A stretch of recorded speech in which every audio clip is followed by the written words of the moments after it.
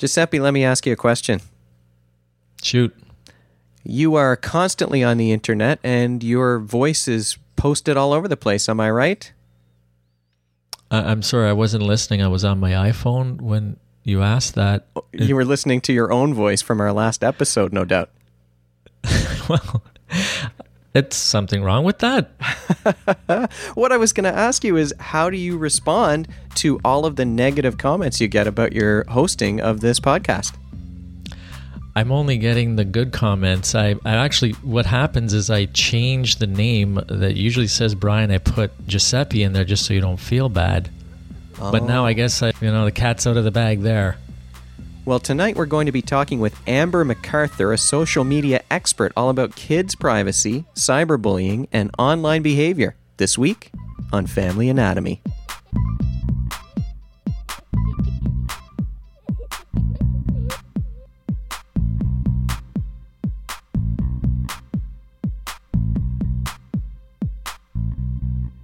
The hosts of Family Anatomy are psychologists, but they're not your psychologist. So if you need to talk to someone about family or mental health issues, you can get a referral from your family doctor. This show is for information only. Welcome to Family Anatomy, your source for parenting and relationship information with your hosts, Dr. Giuseppe Spezzano and Dr. Brian McDonald. You can find us at familyanatomy.com or over on iTunes, and let's get right into the online world today. That's right. We're going to be talking, like you said in the intro there, to Amber MacArthur. She's an established digital marketing and social media speaker, author, host, producer, and consultant based out of Toronto. That's right. Actually, I've been watching Amber on television for years and years. And we met her at a conference in Niagara Falls in the fall. And we were able to get together to set up a chat about online behavior because, we talked about internet safety ages ago when we first started the podcast. I think it was episode 38 we were talking about it. But things have changed. In 5 years, a lot has changed. It was 2008 when we did that episode, so almost 6 years ago.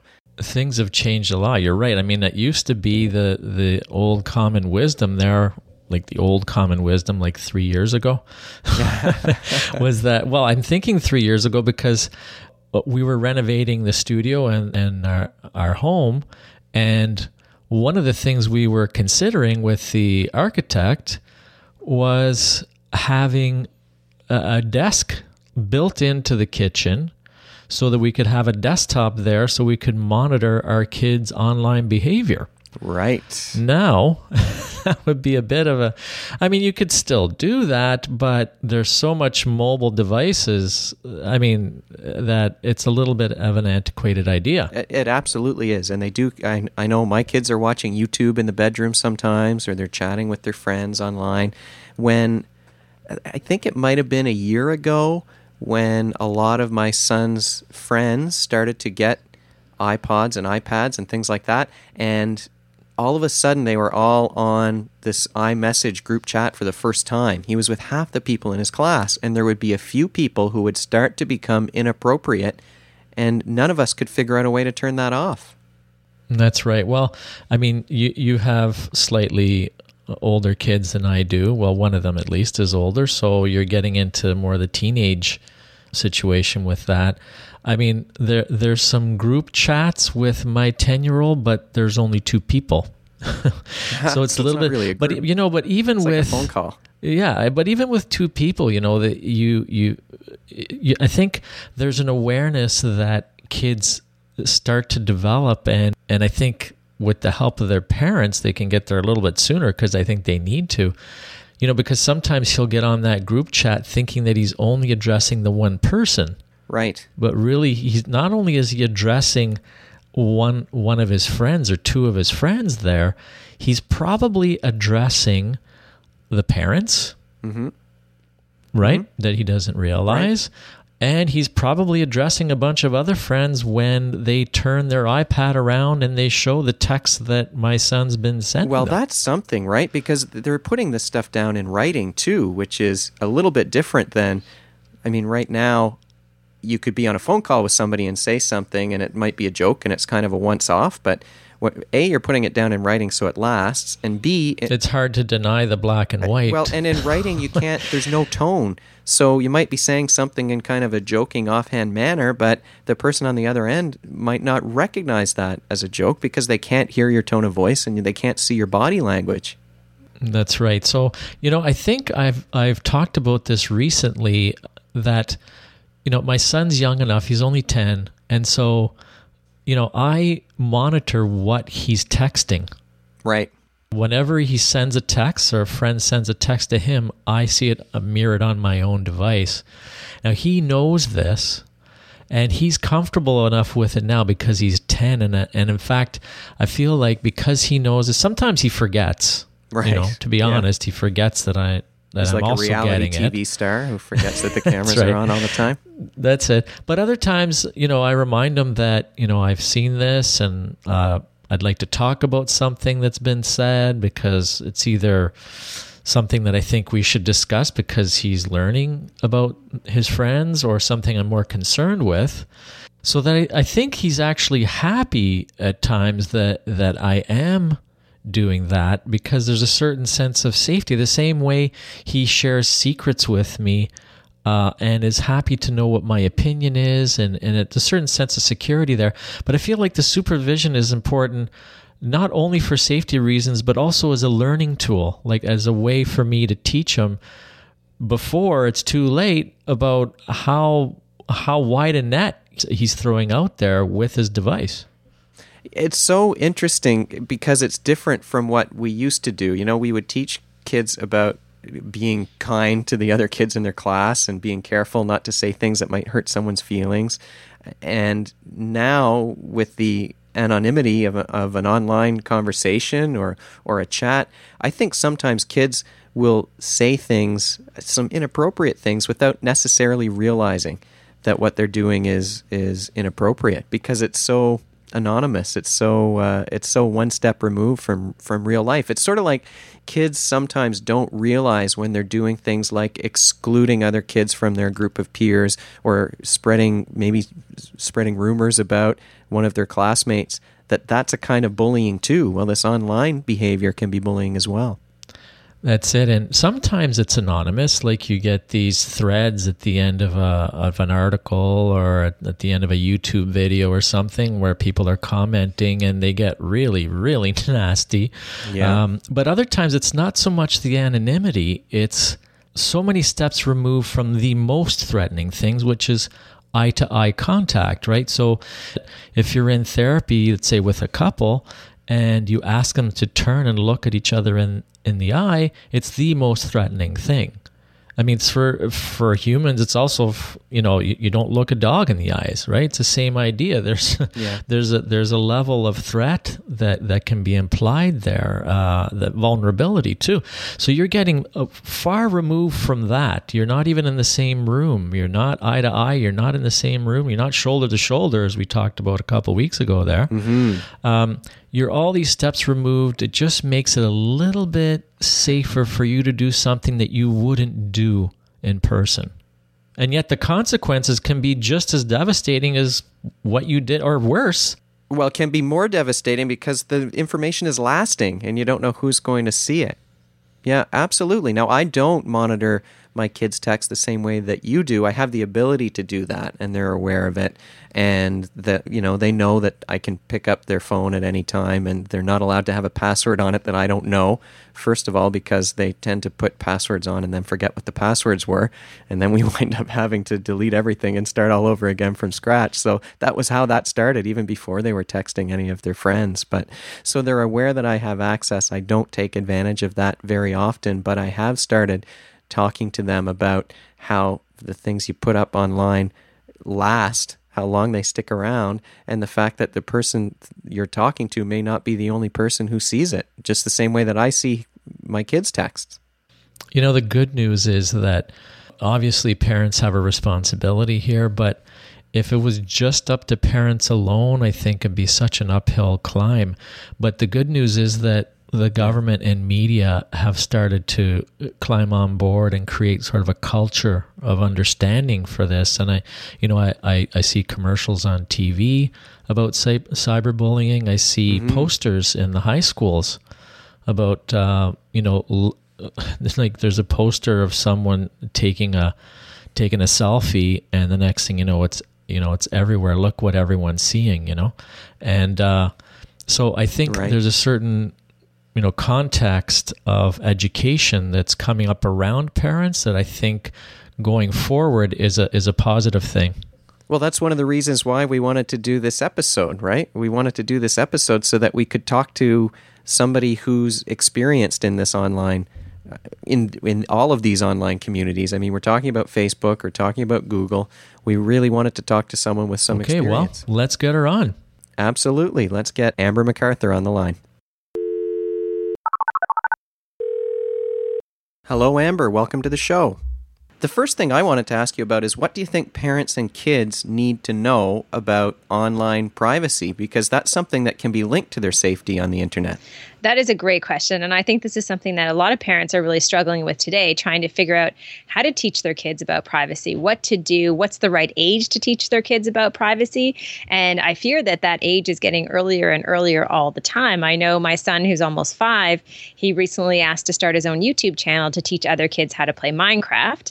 And at that point, I had to explain to him, well, it has to be a private channel. I don't want other people being able to watch it who you don't know. And so I've almost had the beginnings of a privacy conversation with him, and he's not even 5. You're starting to talk with your son about privacy, and I remember in the olden days, way back when the internet first started to become more popular, that I used to recommend to parents, well, make sure that your computer is in an area where the kids can be monitored, but now they're carrying their computers with them all over the place. That makes things more difficult for parents. That does, but I don't think parents should feel all that hopeless altogether. I mean, I think at the end of the day, we have to remember who pays the bills, right? Who pays for the internet connection? Who pays for the devices? So we shouldn't really feel as though we're totally helpless. We should feel in some ways that we do have the power to make changes and to say, you know what, if you're too young, maybe you're not allowed to play on the iPad in your bedroom. Maybe it still has to be down in the family room where I can monitor what you're doing. And it's okay to do that. At a certain age, I think when they get into their teens, obviously, you have to be a little bit more flexible. But at the end of the day, if you're still paying the bills and they're living under your roof, don't forget that you do have the power to really be able to sit down and say, these are my rules, and we need to make sure that you follow them. Okay, and I remember last summer, I was a little bit shocked last summer to read when Matthew Ingram was writing on GigaOM about spying on his daughters. He spent years monitoring his daughter's behavior online using keystroke loggers and all kinds of different tools. What do you think, when kids can't be directly monitored by their parents, what can parents do? Well, I mean, I think there are more and more options out there. I think it's one of those things where if you feel comfortable and you feel as though it's your right to be able to monitor what they're doing, you see situations like Matthew Ingram where he did exactly that. I don't know, because I don't have teenagers. Maybe my mindset will shift a little bit, but I do think in some ways, hopefully, that I'll be able to trust them with some simple tools. I mean, I know a lot of people who use iPhones with their kids, and they just have Find My Phone as an app that they use to be able to figure out where their kids are. And there is an element of being able to feel secure in that, just knowing where they are at any given time without actually spying on them. So I think at the end of the day, it's kind of an individual choice depending on your family. Are there safer places online where you think kids can learn from experience about their online, digital socialization, I guess you could call it? I think that it's unfortunate that there aren't more places where they can learn about staying safe online. I think they've been kind of beaten over the head by various people, from teachers to parents to the government, and saying, oh, you need to be safe, you need to be safe. But I don't think a lot of that messaging is coming from their peers. And it would be nice to see a little bit more of that, where you have people talking to them of their own age, where they are able to really relate to them. Because I do imagine that they face different issues that we can't even imagine, because we just are that much older, and it's been so long since we've been faced with some of those things. Every single day I think to myself, thank goodness there wasn't Facebook and Twitter when I was in high school. What an added layer of pressure. So I think we should make sure that we have conversations with them and figure out ways that we can help them learn too. parents are pretty good at knowing the kinds of questions they need to ask their kids about what are they doing in the real world, about their friends and meeting their friends' parents and where are you going to be and what are you going to be up to.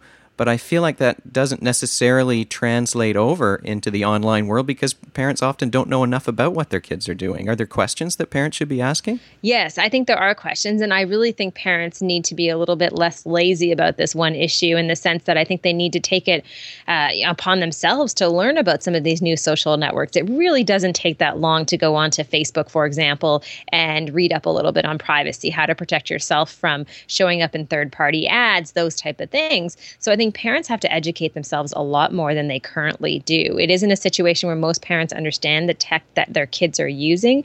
So I think parents have been a little bit lazy on this front, and I hope we see more parents reading up on it. I just finished an entire book about Minecraft just so I can keep up with my kid. So, this is just the beginning for me. You've gone from reading What to Expect When You're Expecting to reading about video games. Yes, how Minecraft was created. That's basically my reading material over the past week. And I love it because I want to know what he's doing. I want to know what's triggering his obsession with a game like Minecraft. And I don't expect that it's something where I can just sit back and say, oh, he's just playing this game. I don't get it. I really do want to understand the dynamics of Minecraft. I want to understand what he's learning and, how to make sure that he's learning and there is balance there as well. One of the things that is really important for keeping your online information safe is a good password. And I can't tell you how many times I've had to reset my kids' devices because they put a password on it and then forgotten what it was. Do you have any hints or secrets for parents related to password security? Because I think even parents don't necessarily know how to set up a good password on their devices. Well, maybe the kids are savvier than us because I just read this article that said the safest password is the password you can't remember because no one knows it. And so right. I think that perhaps kids are smarter than we think they are because maybe they've created complicated passwords. But at the end of the day, I think we need to make sure that we tell our kids that if they are creating passwords, it shouldn't include their names, their streets, their any numbers as far as their birthdays, all that information. And in fact, some ways, even just a simple phrase can be a great password with a number attached at the end of it. So I think that's a new way of teaching kids about passwords, not names or places, but instead a phrase, a unique phrase that no one else would be able to get with maybe 2 digits attached to that. Okay. Now, of course, being online, kids can post things fairly anonymously. You're not in a face-to-face interaction, and I know more and more kids who are putting up videos on YouTube or who are creating podcasts or other kinds of materials. And if I were a child and had to read the comments that I see on YouTube, I don't think I'd have a very positive reaction to that. What do you think about how parents can prepare their kids for possible reactions to the things they put up online? Well, if the kids are young enough, you can set up a YouTube channel and you can ensure that comments are not attached to that channel. So you can remove comments altogether. So that's one option if they're young enough. And I think that's a really great option because it can get pretty nasty out there. The second option is to talk to them and make them understand that I think at the end of the day, maybe they can monitor the comments that go out there. The thing I find about technology and parents and kids is that we have this feeling that we're all powerless, but we're not. We're not powerless at all. Kids do have the power to say, you know what, it's my YouTube channel. I control that space, which means that I decide what comments go up there. I go in, my parents teach me how to moderate those comments, and I approve or I reject those comments. You don't have to open it up. The internet, you don't have to basically sacrifice your privacy and your integrity just because there's that pressure. You can control it a lot more than I think people are doing right now. And that's an important part of the response to cyberbullying, I think. You hear more and more about kids who are being harassed online on a more ongoing basis. How do you think parents and kids can prevent or respond to those kinds of situations? I think cyberbullying has gotten a little bit out of control. And I think the number one thing I would say is I think parents could be better role models in some ways in terms of cyberbullying, because I see a lot of bullying going on Twitter and on Facebook among friends of mine who are in their 30s and who are parents, in the sense that not bullying necessarily each other, but we will ridicule people who are, public personalities perhaps. And I think we're not setting the best model we could. And at the end of the day, with cyberbullying, I think it's a situation where you got to start teaching that really early on. And I unfortunately think there's a generation of kids who missed getting that education in schools because they just kind of got on the internet. It was sort of a new thing. But I look at my son's generation and they're doing a lot of teachings at a young age. And I think that will be very beneficial, and hopefully cyberbullying will turn around in the future. So schools and peers both need to play an important role in making sure that kids are safe and that they can have a positive experience online. They really do. I mean, I think schools need to take more responsibility. Teachers need to take more responsibility. They need to learn. And I can't understand why you wouldn't be fascinated with what's happening today with online culture and how kids are migrating to these different services. It's very interesting to see their habits. And I think at the end of the day, teachers can be really great role models for some of these kids. Now, some of these kids are coming to school with their devices, and I've sometimes been surprised to see the kinds of things that a child will do if he gets his hands on his friend's cell phone. Oh, no. And the sorts of things that happen then. Do you have any ideas about cell phone security?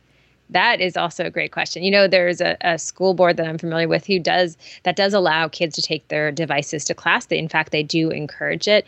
I think when it comes to a kid taking another kid's phone and taking pictures and doing things they're not supposed to do, I think, again, all this education has to happen a lot younger than it's traditionally been happening within the school environment, but also at home. I mean, I don't think it's out of line that you have a conversation with your kid as soon as they can talk and start using devices, a conversation about cyberbullying, about safety, about security, all of those different things, and kind of beat it into their heads. I mean, my parents did the same thing with me in terms of wearing my seatbelt from a really young age. You know, I always knew I always have to wear my seatbelt, and they kind of drilled it into my head. So we have to take the same responsibility when it comes to technology.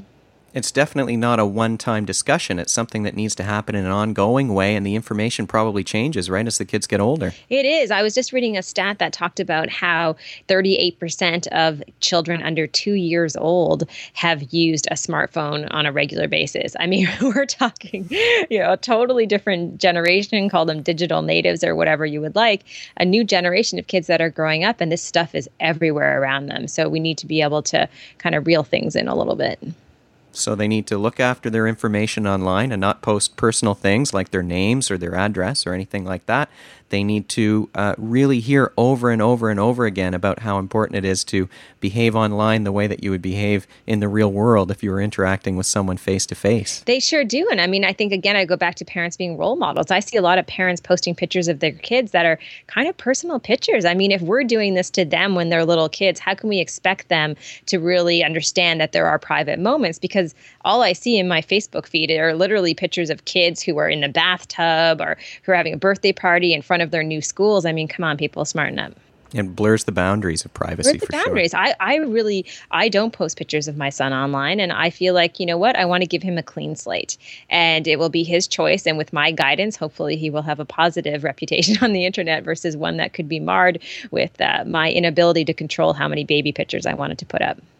Amber, it's been great talking to you today. Thank you so much for coming on the show. I'm sure we could spend another half hour talking about this stuff. We sure could. Thanks so much for having me.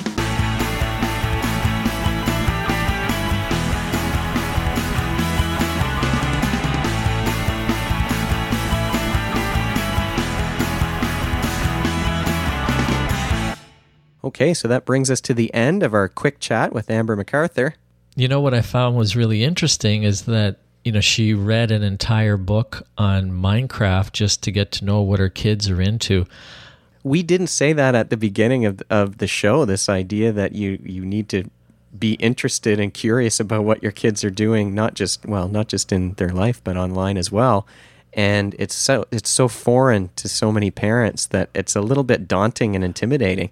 You need to learn about this stuff, or else you're never going to know or understand what your kids are. Well, that's it. It's like I say, there's a surveillance aspect, and there's also the getting to know them and the learning and the teaching that you're able to do if you do get into that stuff.